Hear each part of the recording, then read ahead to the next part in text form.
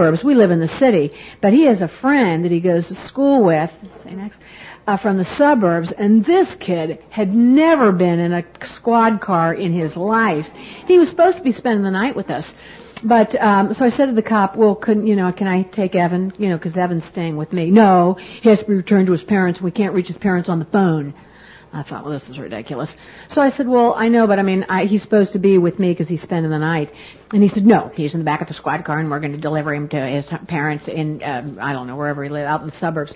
So I said, well, let me talk to him. So I walked down the steps and here's this poor kid, terrified in the back, with the grill work in front of him, separating him.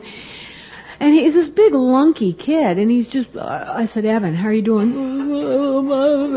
I said, well, Evan, look, why don't we try to call your parents again? Now, there's another cop in the car, and I know they're doing this good cop, bad cop thing, because they like to do that.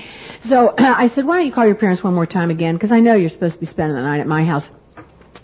And he goes, well, they're at a party. So I say to the cop that's in the car, can't you just let him come with me? His parents know he's spending the night with me. It'll be fine. I'll keep him in. The cop said, well, maybe we can release him to you.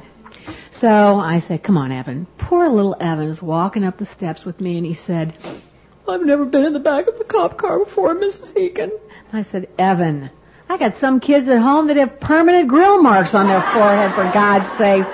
It's fine. It's going to be fine. It's just going to be fine. Jesus, Mary and Joseph, relax. And I think that's what this program allows me to do. You just learn to put things in perspective.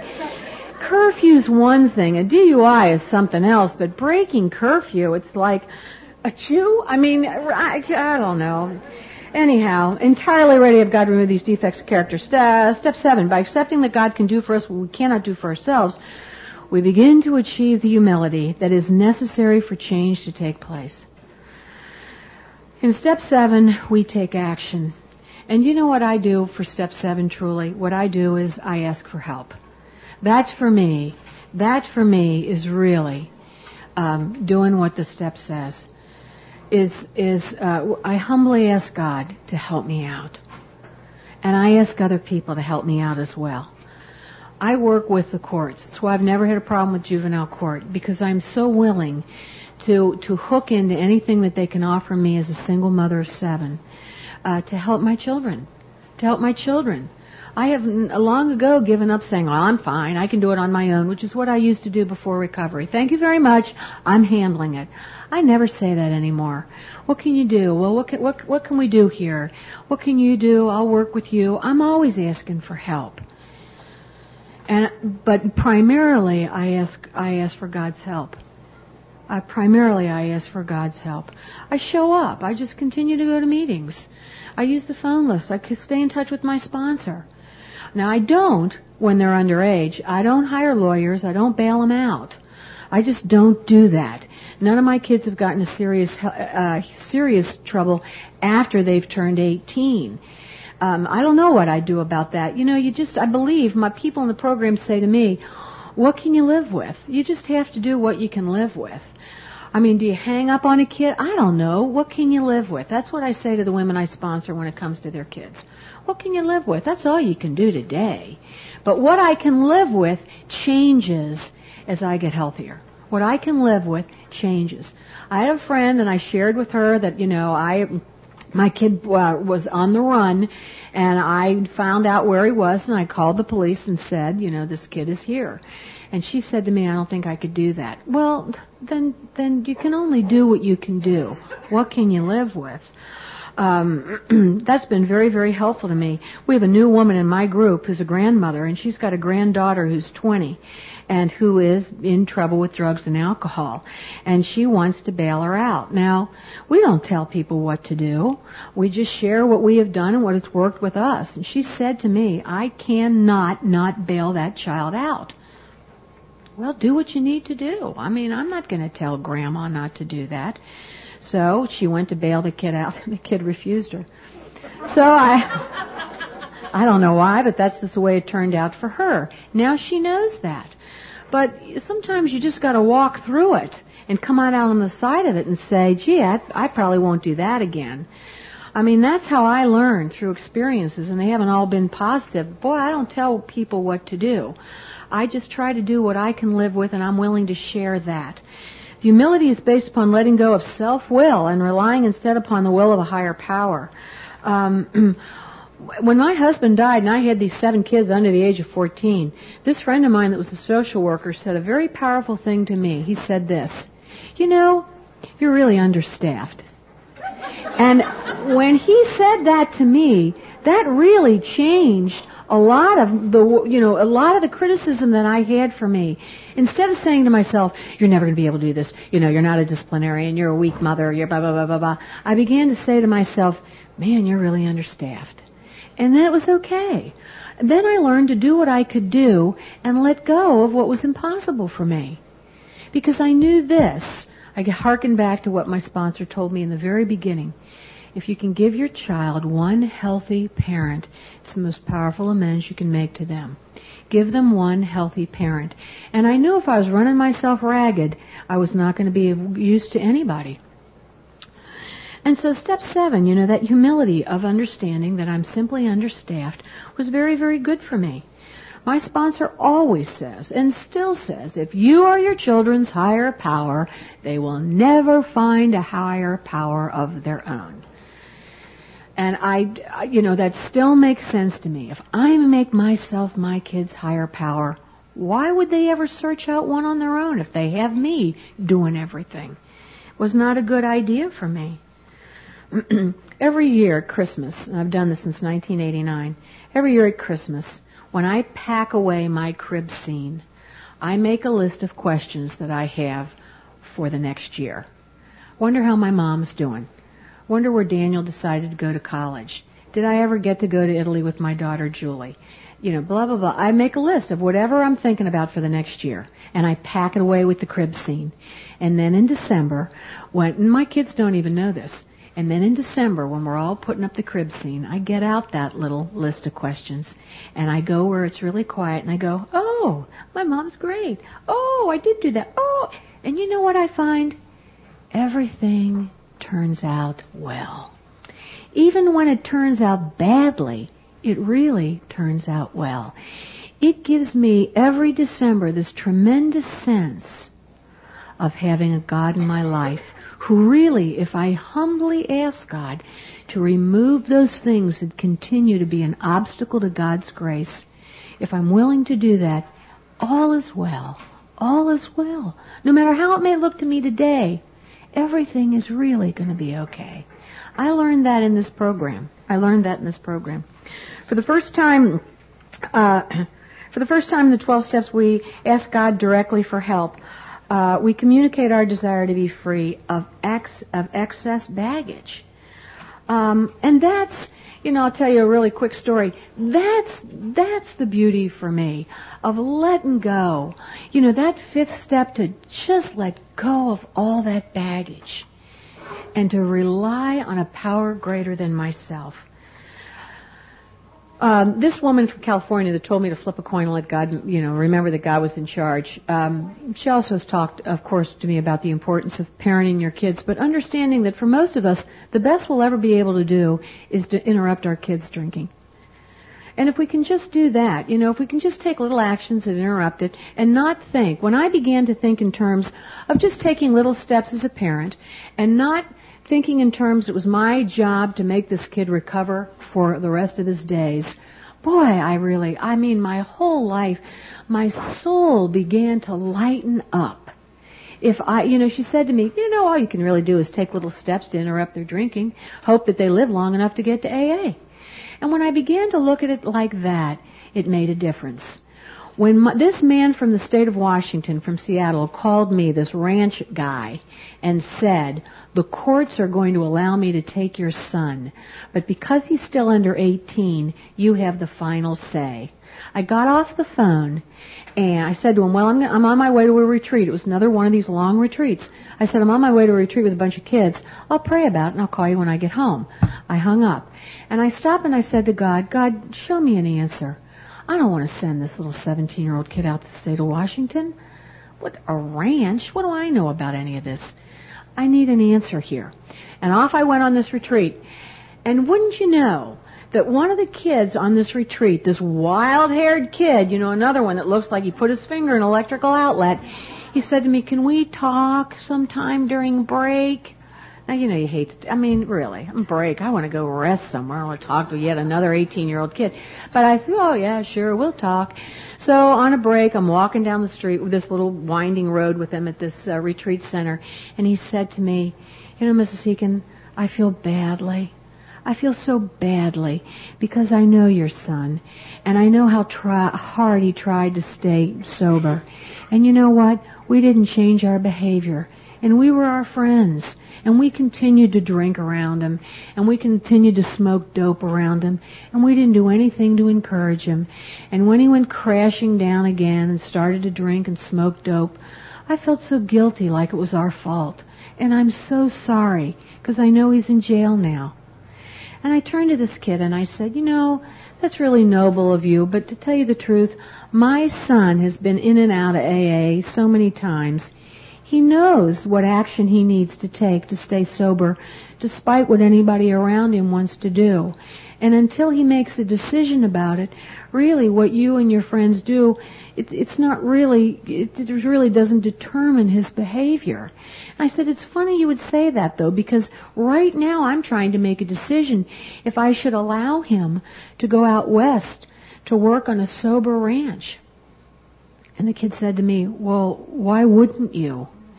And I said, "Well, I wouldn't because he's only 17, and I don't want to lose him to a ranch. I'll miss him." And this kid said to me, "Well, we'll miss him too, but I'd hate to miss him forever as a result of alcoholism."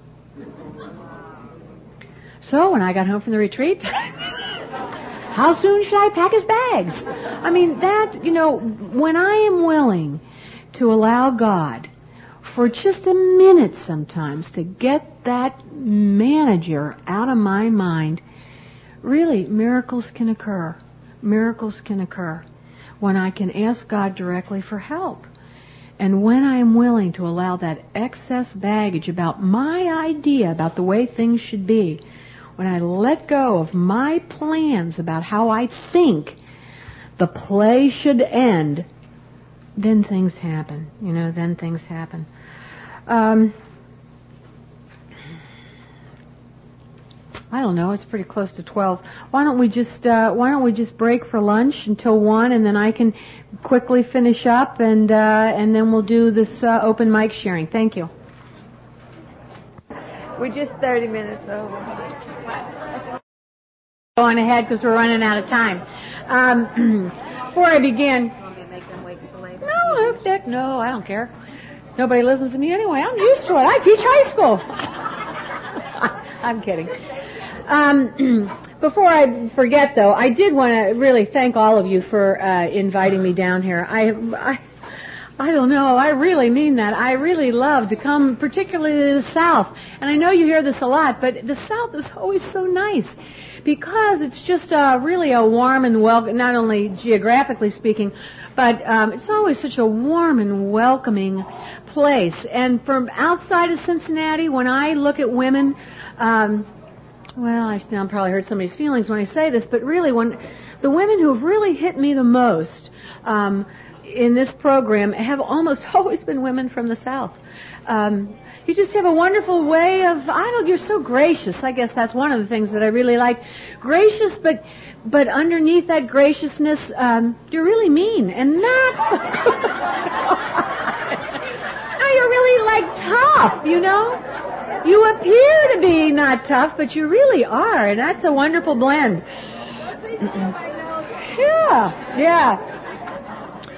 Yeah. Step 8, made a list of people we had harmed, and became willing to make amends to them all.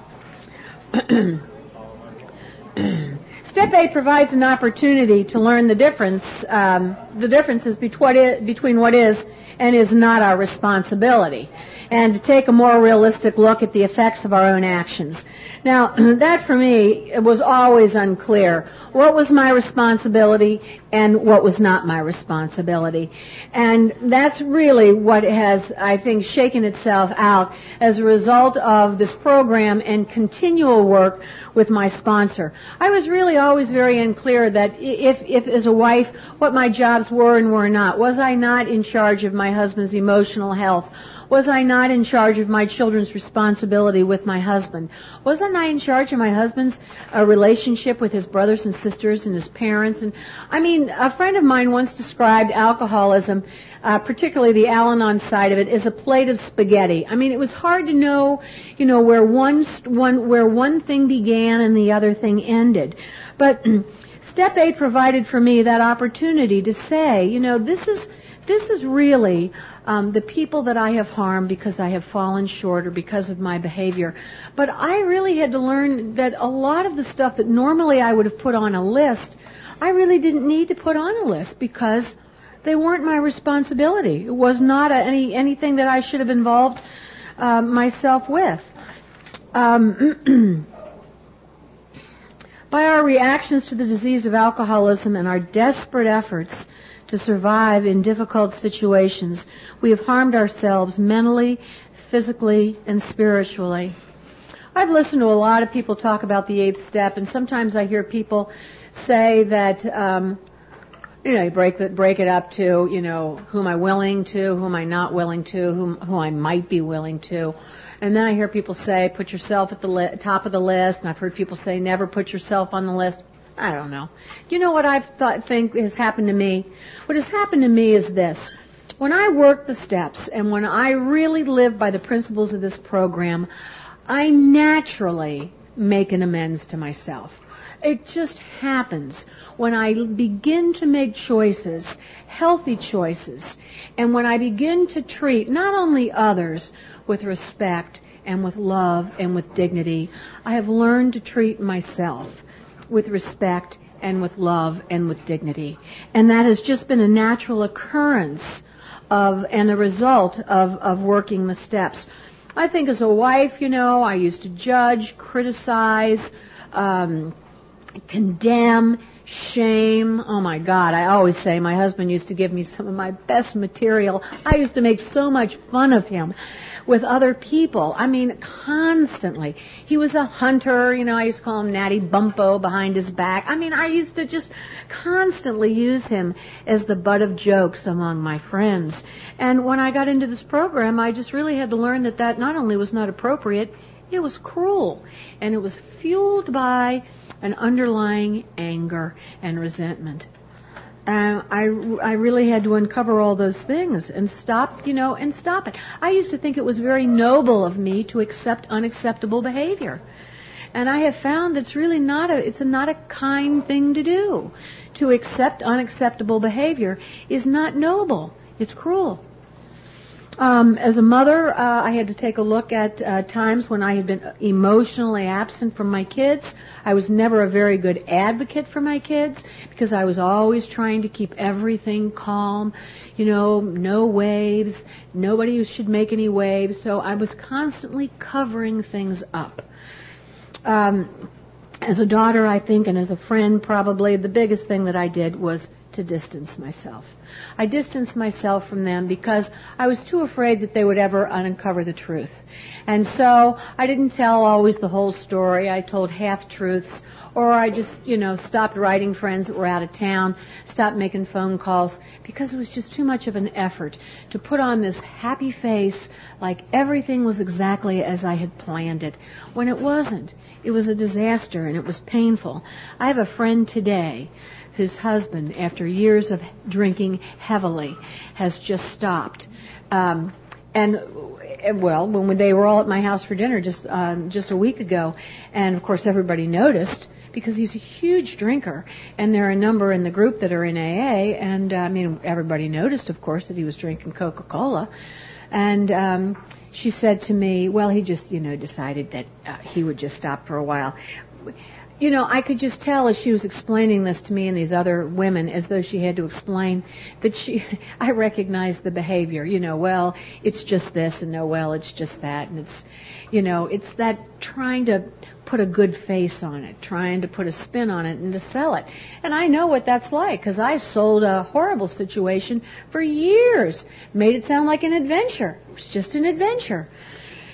Ugh. Anyway, so all those relationships were harmed, and I had to become willing to make changes in my behavior as a result of that. Particularly, I think, particularly as a mother. Step 8, like the other steps, is a step toward healing. It's not about humiliating ourselves or making others feel better at our expense. I became unreasonable without knowing it. I became unreasonable without knowing it. And as a result of working these steps, of really taking a look at my behavior, which came out of the 4th step, and making that list, I began to see that this recovery business was going to be, for me, a process at getting better at being who I truly am. But it wasn't going to happen overnight, and it hasn't happened overnight. It has become for me a process. We read at one of my meetings, the opening, we read from that Understanding Alcoholism, and when we talk about, we read that little pamphlet, and it says, we became angry, we became resentful. When it says some of us even became smug, we all laugh every week. We laugh. How smug I had become. How smug I had become in setting myself up as a role model for my poor husband. And I thought that was some wonderful thing I was doing. And when I look back on that, with the honesty that the program has provided, how smug I had become. And I had to become willing to make amends to him for that. Step 9 says, make direct amends wherever possible, except when to do so would injure them or others. By facing the harm we have done and finding the most suitable form of amends for the situation, we can clean up whatever mess we have created, and we can leave the past in the past. When I do a beginner's group, and I have the 4th Tuesday of every month, what I hear often, and it's not surprising, is a lot of men and women, when they come to that beginner's meeting, they bring in with them not only their day, but they bring in all that stuff, that past. And sometimes at the end of a beginner's meeting, I am exhausted. I'm just exhausted because I feel like I've been in the room with a history of people, What I learned as a result of being in this program, in Cincinnati, there is a story, I think that it's true. A man came home late one night and stepped on a snake on his lawn, and he got a garden hoe and he chopped that thing up into, 60 pieces. He just chopped it.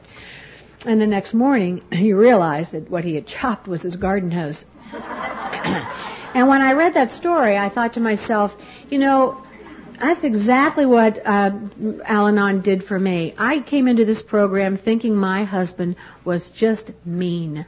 He was just mean for the sake of being mean.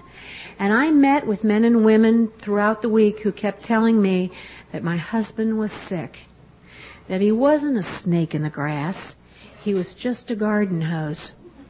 And I was going after him with a garden hoe, thinking he was a snake. And you changed my attitude. I could never have made an amends until I had first that change of attitude.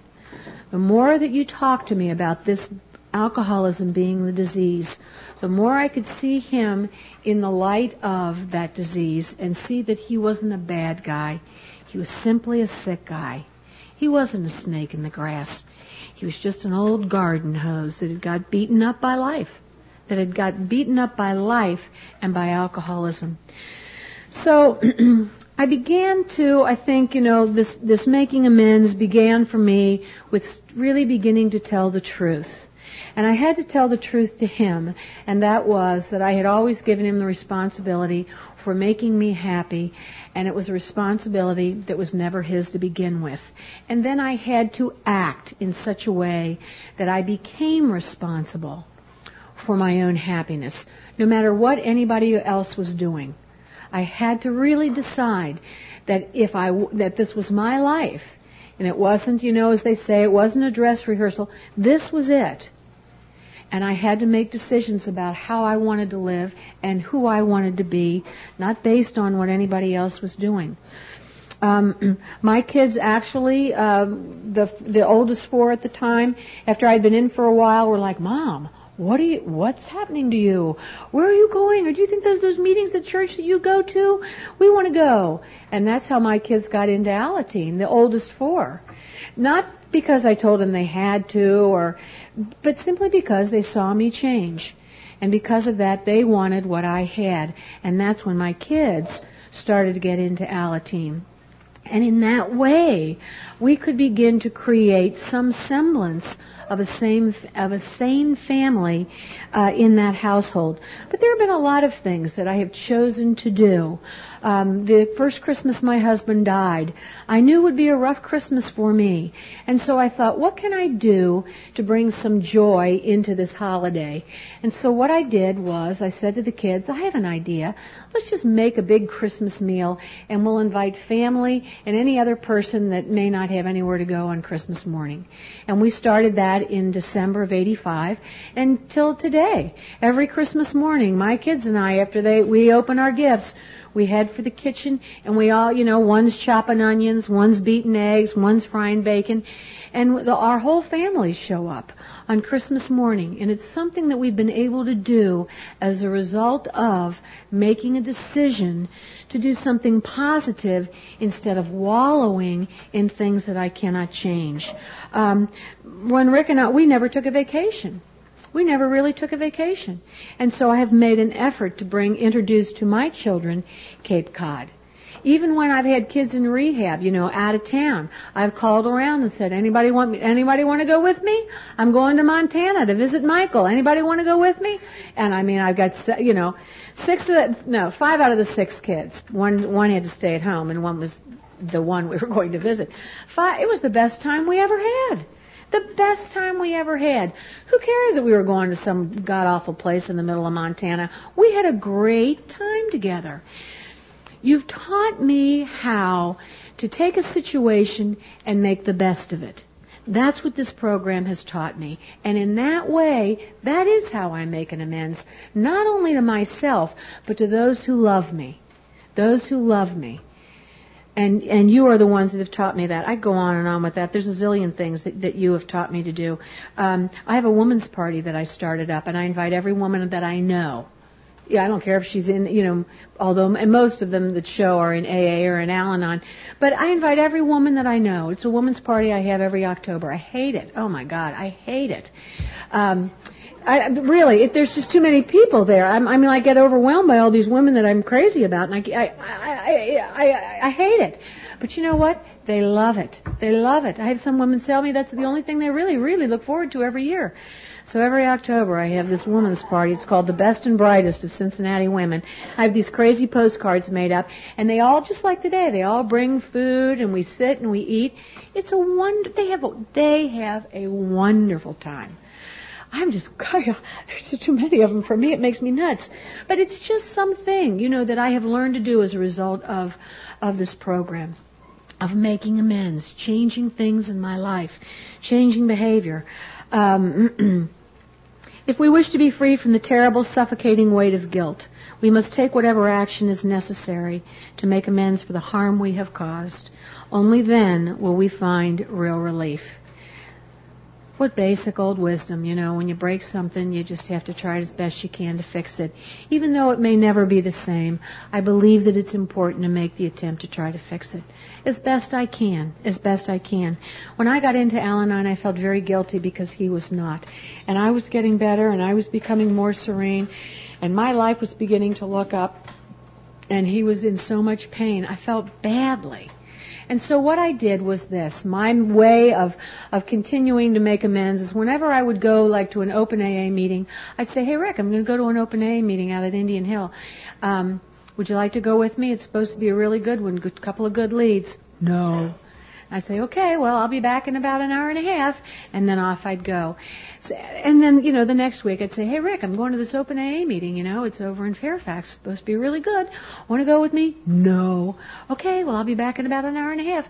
And I felt as long as I could continue to put, to offer and to go, it did two things. Years before, if he said he didn't want to go somewhere, I'd sit at home and sulk. We never go anywhere. We never go anywhere. You told me that my recovery was about choices. I don't have to sit at home and sulk. I can if I want, and I'm a good sulker. But I don't have to do that. I have choices today. I can decide not to do that. I can allow people to be where they are, and sometimes people like to wallow. That's all right, but I don't want to. Because I think life is short. I don't want to wallow. I am so thrilled that God granted me the grace to be a part of this program. I don't want to waste any time wallowing. And that's why I always try to turn things, I don't know about you, but in Cincinnati, whenever you go to an emergency room with any one of your kids, it's always 3 hours. If they have I had one kid that jumped over a fence and the twig of a tree went into his face. And eventually he had to have surgery. But, it's gone from that to just like, a sore throat. Doesn't matter. It's always 3 hours. It's always 3 hours. So, what you have taught me is it's going to be 3 hours, so what can I do? I go get some trashy book I'd never read, get some trashy book, and I say to the kid, whoever it may be, bring something to do. Bring a Game Boy, bring a book.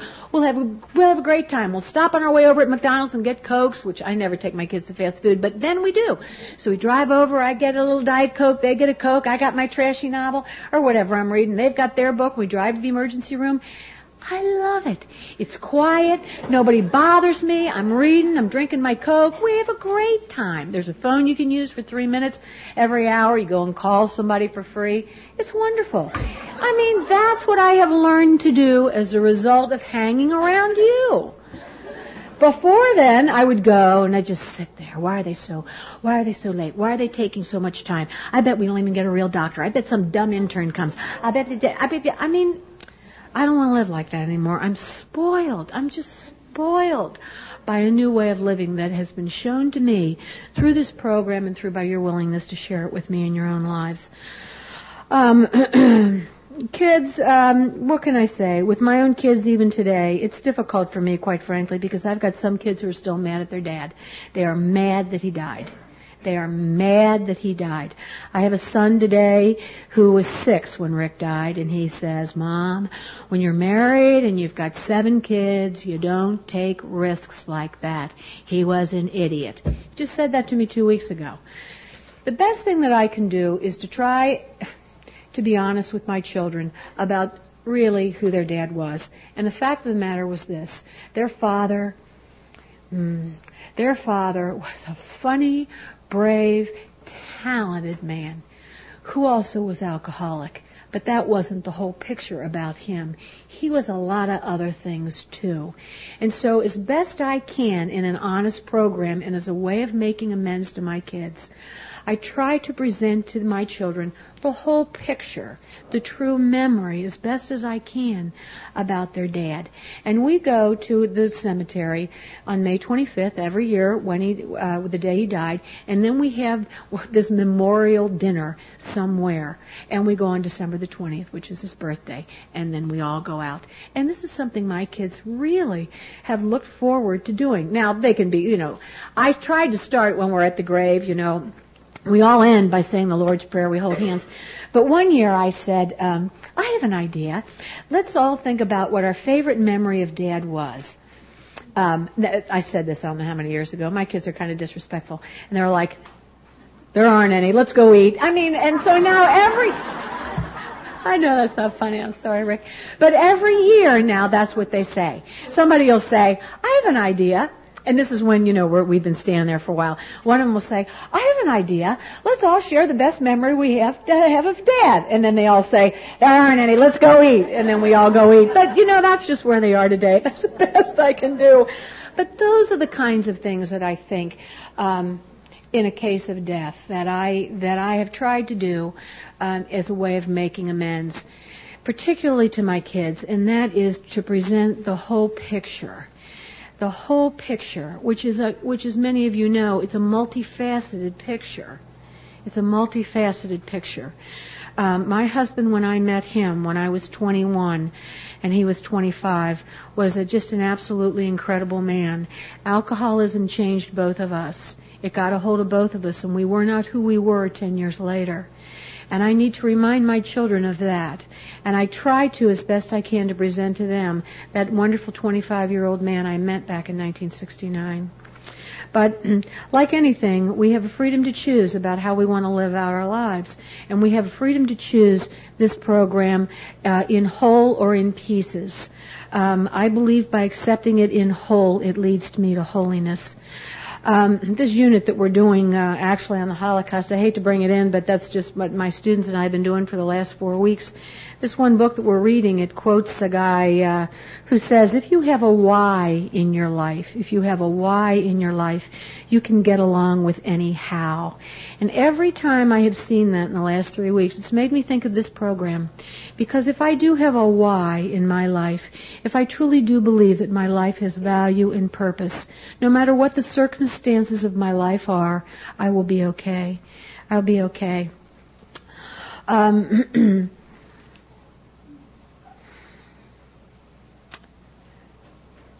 We have an opportunity. Did I just read that? We have the opportunity to choose the kind of person we would like to become and the kinds of relationships in which we would like to be involved. We cease to set ourselves apart from others. We commit ourselves to justice. I believe that alcoholism is an unjust disease. It creates a lot of injustice in our lives, and that's why I believe that doing any kind of service work is justice work. It's justice work.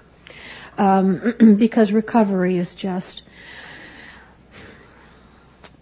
I have this little thing I got once at an Al-Anon convention. It's a little, just like it's a little card on plastic, and it says, "Serenity is not peace from the storm. Serenity is peace in the storm." And I've got it under, on my dresser. I've got this kind of like plexiglass which protects the wood, and I have that slipped under there, and it just reminds me always that no matter what's going on, I have a choice to live a good and quiet and serene life. I have that choice, and that is the amends that I make to myself. I don't stir up trouble in my relationships today. I ask God to sit on my tongue, and I allow my children, when they want to gripe, I listen to them. And my oldest boy is angry. I know he's angry. He's angry with me. And I have said to him, he's angry with me because he doesn't think that I protected him as a young child. And the best I can say to him is, and I have said it is, I know, Mark, I was a very sick woman then. I know. And I'm very sorry. I don't know what more to say. I can't go back and change it for him. All I can do is listen to him and continue to tell him that I really was. I was caught up in the disease of alcoholism, and Rick was not the only sick one in that family. I do sometimes am called on to speak at a halfway house for men. And not so long ago, one of the men at the end of my just gave a little, 30, 40-minute lead, and then they ask questions back and forth. And it's really supposed to be for their families. These guys are on their way out of jail and then are going to go home. It's supposed to be there for their families, but as many years as I've been doing it, I think only once or twice has any family member shown up, because they've lost their families. Through their drinking, they've lost their families. So I end up talking to them. Well, at the end, one time, this big, strong guy came up to me with tears just running down his cheeks, and he said, I can see now how I ruined my...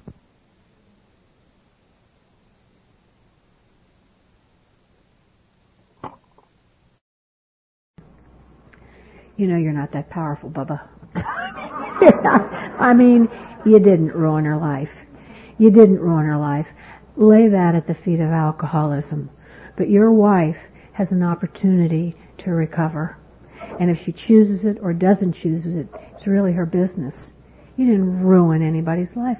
You're not that powerful. You're not that powerful. None of us are. I'm not that powerful to wreck my kids' lives. I'm not that powerful because my children have a God, a higher power. And they have a lot of other people in their lives, too. They have a lot of other people in their lives, too. You know, sometimes I think when I think, oh, I wasn't a very good mother, it's an ego trip. And the greatest amends I can make to my children is to love them with my hands open, and also to love them honestly, and not to make myself their higher power.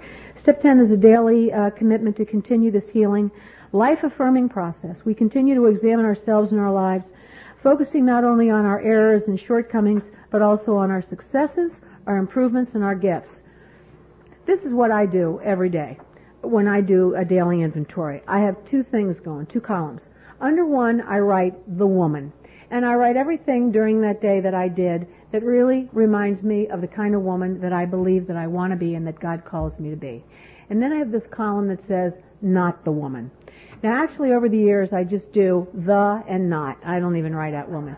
And under that not, it's all those defects, all those obstacles that have cropped up during the day, sharp tongue, ego, pride, trying to be right, getting in an argument with an 18-year-old, please.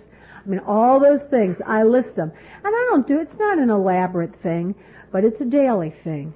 And I do it because it works for me. That's what Step 10 says.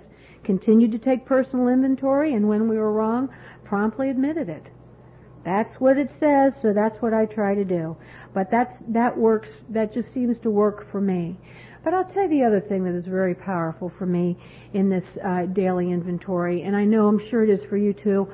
I go to meetings with women and men, particularly when it comes to kids. My friend Janie's daughter was drunk and drove a car into a telephone pole and died. And Janie shows up at our meetings, every week, and she shares, her experience and her strength and her belief in this program. She is a tremendous help to me.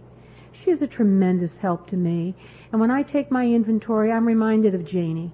A friend of mine in Texas, son died of AIDS as a result of drug usage. And yet she continues to live a life of great hope and grace and compassion for others. She's a tremendous help to me. The list can go on. Liz's son committed suicide in a care unit. Naomi's daughter is recovering. Sally's kid, we don't know where he is. You see, so I think that for me, that idea of the kind of woman that I want to be comes from these rooms. It comes from men and women that I know who continue to believe in this program and who continue to get better. As we treat ourselves with honesty and compassion, we become capable of extending such treatment to others. I have this new thought that I've been saying for a couple of months, and it's this, that the more miserable your life has been, the more of value you are, because you are able to take that grief and to take those experiences that you have known, and you can spin them into gold. You can spin them into gold and pass them on to somebody else. When a woman that I sponsor, this particular woman, went through a very, very painful divorce, and I didn't say to her right away, but eventually I said to her, Debbie, think of what great service you will be to another woman who has to go through this. You have learned so much. She can take that and spin it into gold. Because otherwise, I think, if I can't take my experiences with my husband, with my children, with my own struggle to be, who I believe I'm invited to be, if I can't pass on my lessons and be willing to share my strength, hope, and experience, then it just lays there on the floor.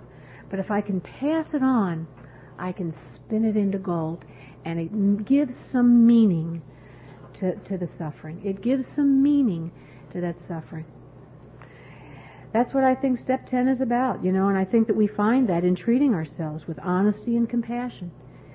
We become capable of extending that treatment to other people and helping each other along in this walk. Step 10 allows us to maintain ourselves in good working condition, free of unnecessary burdens. I think that I've said this to you before. I have been spoiled by this program, and when I get crazy and say dumb things or do some things, it's like I have this spiritual hangover the next day. I just, I just feel sluggish. And I really have to look and see who I need to make amends to. When I'm wrong, admit it, and do something differently. Because you show me a way of life that is so good that when I stray away from it, it's troubling to me. It bothers me. It irritates me. Step 11. Sought through prayer and meditation to improve our conscious contact with God as we understood Him, praying only for His will for us and the power to carry that out. I do believe, I heard myself say it last night, I truly do believe that each and every one of us are invited into an intimate relationship with the God of our understanding. That's what I believe.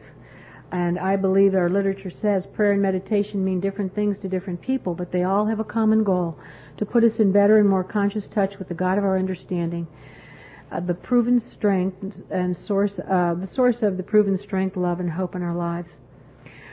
Not so long ago, I was at a service. It was somebody's anniversary, and I was at this prayer thing. And this priest was talking about faith. That faith was when you are standing in the darkness or the shadows of your life. The edge of light in your life. When you're standing at the edge of light in your life. And you take a step into that darkness, and you know that either you will step on firm ground or that God will teach you how to fly. And I remember when I heard that, it wasn't in anything that was connected really with Al-Anon. It was a priest that I teach with his 25th anniversary as a priest. And when I heard that in the homily, I thought to myself, that is the kind of faith that I have learned as a result of being involved in Al-Anon. That when I have gotten to those dark places in my life, where trouble is brewing and where there's grief surrounding us, I have been taught by you that when I step into the shadows, either I will step on firm ground or that God will teach me how to fly. When I was in the midst of active alcoholism, I would go outside where we lived. It used to overlook the Kentucky hills and the Ohio River, and I would look up at the heavens and I would say, I know this cannot be your will for me, God. This cannot be your will for me to be this miserable. I mean, and even if it were for me, my children are suffering terribly. How could this be your will for me? Because I truly do believe that when we were all born, God whispered in our ears, I want you to be happy, joyous, and free. And I think I've always known that in my heart, that God's will for me truly has been that. And that's why living with alcoholism and all that bewilderment and confusion and pain, it was so difficult because it just didn't make sense that this would be God's will for anybody. For anybody. I know this today, that there is no inoculation for the pain of alcoholism. There's just no inoculation for it. Some people look at me when I've gone through these things with my children, particularly with the handcuffs and the jail and this and that. They say, well, you got a lot of years in, it must be easy for you. What? This program didn't make me numb. Recover's a double-edged sword. You get to feel your feelings again. It's a painful thing to watch people you love learn those hard lessons. There's no inoculation for that pain. But what I have learned is, through prayer and meditation, I don't have to go through that alone. I don't have to go through that alone. I go through it shoulder to shoulder with women like Janie and Sally and Liz and Beverly and Ray and all those people in my program who have walked this road before me and who are willing to walk it with me. That's how God speaks to me in my life. They are the results of God's friendship in my life. And they speak to me in a very powerful way of God's love for me. My relationship with God has given me a tremendous amount of strength, love, and hope, and it is the primary relationship in my life. Only God knows what is best for all concerned, so our efforts to strengthen our spiritual lives focus on seeking only God's will and the power to carry it out.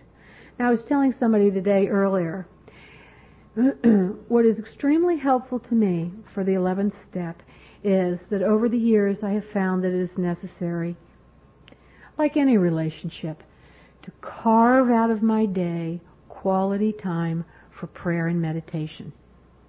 I cannot pray on the run.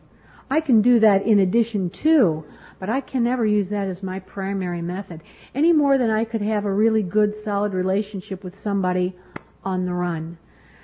I have just made a decision in my life, and for me it's early in the morning, to spend, a good amount of time in prayer and in meditation. And when I'm done with that time, that's when I also do my daily inventory. I just have to insist on it. I just have to insist on it. It makes, for me, a huge difference. I've been to a lot of meetings, I'm sure you have too, where I hear people say, well, I pray in my car. Well, I can't do that. I mean, that would not work for me. I really need to spend serious time in prayer and meditation. And it's happened over the years. I mean, that time has expanded. I was at a convention one time and a guy out of Chicago in AA said he spent 2 hours in prayer and meditation, and I thought, oh my God, how could you ever do that? Well, I know how you can do it. You just have to make it a priority. I don't do 2 hours, but he was older, he was retired, and you know what? You could see by the way the guy moved, truly, by the way he walked through the room, that this was really a spiritual man. And you see, those are the people that I listen to. Those are the people that I listen to, and I listen to what they're doing, and then as best I can try to do it. But that's step 11 for me, that prayer and meditation. It has become, over the years, a tremendous source of serenity. My mother always says, why aren't you in a mental institution? I would be in a mental institution. Now, I hate to give the glib answer, well, I pray. But you know what the truth of the matter is? It's because I pray. It's really because I do. I sit quietly in my room, very quietly in my room, at 6 in the morning. And I just sit there and nothing. The phone doesn't ring. It doesn't disturb me. And in the summers, when I'm not teaching, I take the phone off the hook. I just will not be disturbed, because that's how important it has become to me to do that prayer and meditation. With such spiritual help, we can accomplish previously unimaginable goals, even the goal of living happy and gratifying lives. In the morning, when I get up, I swim at 5:15, and I've done that for years. And there is, in this old Y where I swim, it tiled into the wall, it says, do not swim alone. And every morning when I swim, that's what I read, do not swim alone. That to me is a big piece of this 11th step. Don't swim alone. Swim with God. That sounds goofy, but really, I don't do anything alone. When I show up at court, when I have to go pick up a kid from here or there, when the police come to my door, I don't show up alone. I show up with the God of my understanding right at my elbow. Right at my elbow. It makes a huge difference in the way I live my life. A huge difference. Step 12, having had a spiritual awakening as the result of these steps, we tried to carry this message to others and to practice these principles in all our affairs. Our book says this, that sometimes a spiritual awakening happens abruptly. More commonly, though, we experience a gradual awakening of the spirit, a gentle metamorphosis in the way we see ourselves and others, a slow and subtle unfolding of our own inner beauty. I may have said this last night because it's just a theme of mine. I used to believe in a God who loved me because I was really a good kid. I was really a good kid. I mean, I did what I was told to do and more. Really, I did. I was such a good kid. And I followed the rules, and I, was respectful of adults, and I helped out old people, and I never spoke unkindly about other people. And I used to think that my life in the beginning years was so good because I was such a good kid. That's what threw me when I got married and things started to become so difficult and hard and painful, because I used to think I was a good kid. I mean, I'm a good person. Why is this happening to me? What am I being punished for? I am a good kid because I used to believe in a God of success. I used to believe in a God who loved me because I was a good kid. And what I've come to find as a result of recovery in this program is a belief in a God of failure. I believe in a God of brokenness who sits with me in my times of grief, my confusion, and my bewilderment, and lets me know that all really is well. Now that, for me, has been the absolute spiritual awakening that I have gotten out of this program. that no matter what it looks like, I believe in a God who sits with me and who got to me really through brokenness and through suffering and through pain. A God that I probably would never have known unless alcoholism had entered in my life.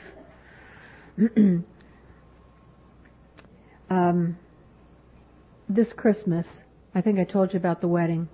The wedding actually was great. Once I talked to my sponsor and she said, hey, it's a wedding. Your kids are going to drink. I was fine with it. I was just okay with it. Everything was great. I let go of it. Everybody had a nice time. Nobody fought and shrieked and screamed. It was great. On December the 23rd, all 7 of my kids were in Cincinnati, and 5 of them were at a party at their first cousin's house. My sister's son, she doesn't know this. He just bought a house. So all these, now they're all mostly 20, except for my 18-year-old.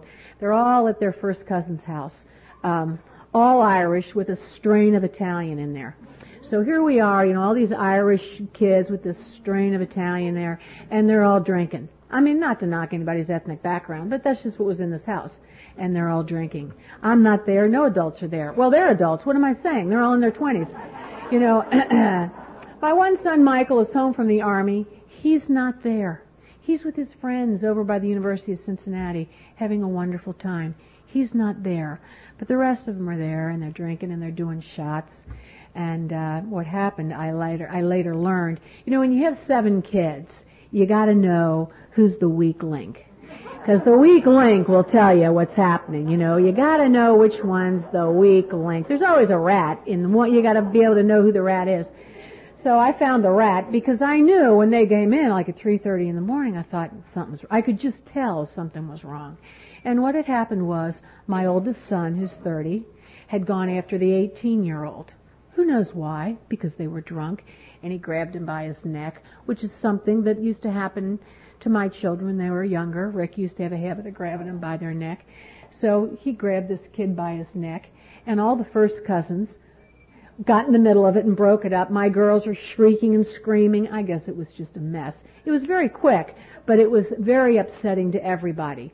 And they're all trying to hold back the 30-year-old who's trying to kill the 18-year-old. And the 18-year-old, this is why I love 18-year-olds. The 18-year-old keeps saying, dude, you're 30, I'm 18. Dude, you're 30, I'm 18. Which really made the 30-year-old even crazier,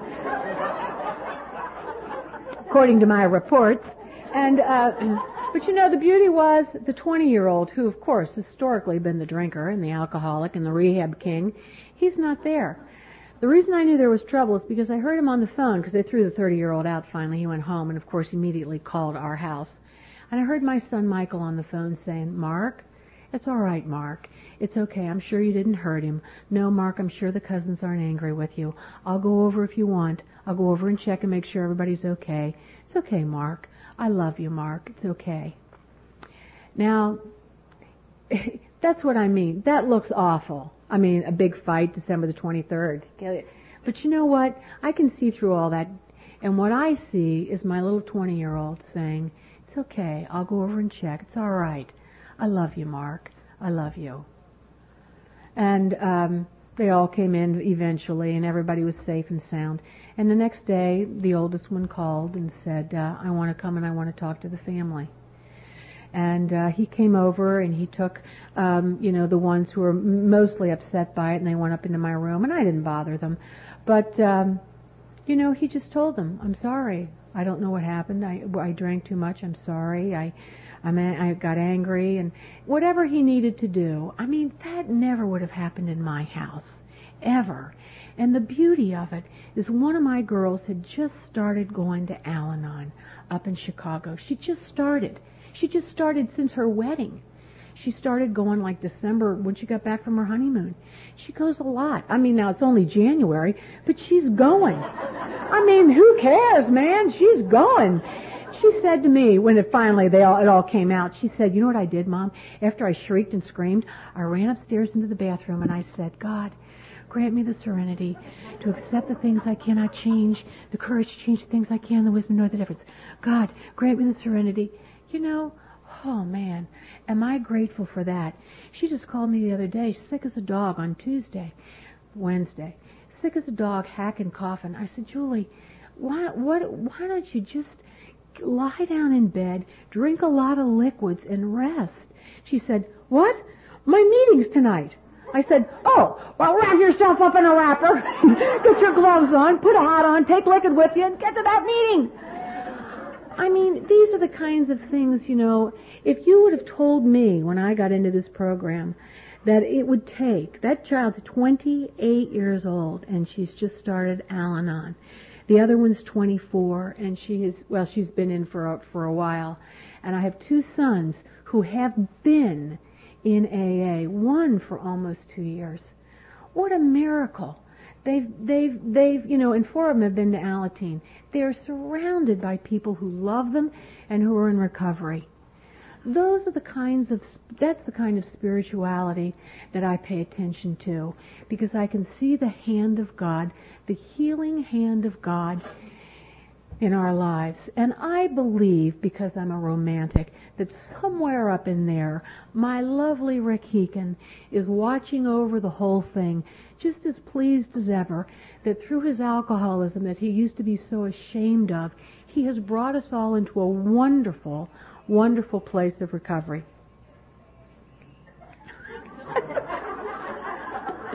All right, I'm almost finished here, blah, blah, blah. What can I tell you? We've become living proof that miracles happen. Each of us has a great deal to offer others, and that will only grow, as we grow. I can't, it's just amazing to me. It's just, the gift has just been amazing to me. I think so many things are cyclical. I really do. I mean, there are times when I come into this program, I feel like I'm living in the springtime. And there are times when I've been here where I feel like I'm in the dead of winter. And when my mother says to me, "Why do you keep going to meetings? Rick is dead." I say to her, "She's a rough one, that mother of mine. God, somebody ought to put a muzzle on her." Anyway, I say, "Mom, I keep going because I'm not. I keep going because I'm not." And I truly believe that it's important, wherever you are in that cycle of your recovery, in the spring, summer, autumn, or winter, for those of us that find ourselves in the spring, if we aren't there for those who are stuck in the winter, I just think it's a serious loss for all of us as a family of recovering men and women. But this thing with Julie coming in at 28 and Ellen in at 25, talk about really believing that it's in God's time. That it's in God's time. And for the rest of them, I don't know. I come from a faith where we hear this, that Jesus once said, the poor will always be with us. You know what I think that means? I think that we all will live with people who at different times in their life will live with poverty of hope and poverty of trust and poverty of belief in God or in other human beings. And sometimes they just live with that poverty until they see or find a better way. But I don't really know, other than being willing to put my hand out to someone else, that I can speed that up for them. I know that I just have to continue to recover in the way that God leads me to recover, and hope that they in their poverty will see the richness of my recovery and want to do something differently. As we recover, as alcoholism and its effects no longer dominate our thoughts, we find that these spiritual principles apply not only to alcoholic situations, but to all aspects of our lives. I'm going to close with this from Survival to Recovery. I'm sure you're familiar with it, but it just has that one passage in it that I just love. And it says, if we willingly surrender ourselves to the spiritual discipline of the 12 steps, our lives will be transformed. We will become mature, responsible individuals with a great capacity for joy, fulfillment, and wonder. Though we may never be perfect, continued spiritual progress will reveal to us our enormous potential. We will discover that we are both worthy of love and loving. We will love others without losing ourselves, and will learn to accept love in return. Our sight, once clouded and confused, will clear, and we will be able to perceive reality and recognize truth. Courage and fellowship will replace fear. We will be able to risk failure to develop new hidden talents. Our lives, no matter how battered and degraded, will yield hope to share with others. We will begin to feel and will come to know the vastness of our emotions, but we will not be slaves to them. Our secrets will no longer bind us in shame. As we gain the ability to forgive ourselves, our families, and the world, our choices will expand. With dignity, we will stand for ourselves, but not against our fellows. Serenity and peace will have meaning for us as we allow our lives and the lives of those we love to flow day by day with God's ease, balance, and grace.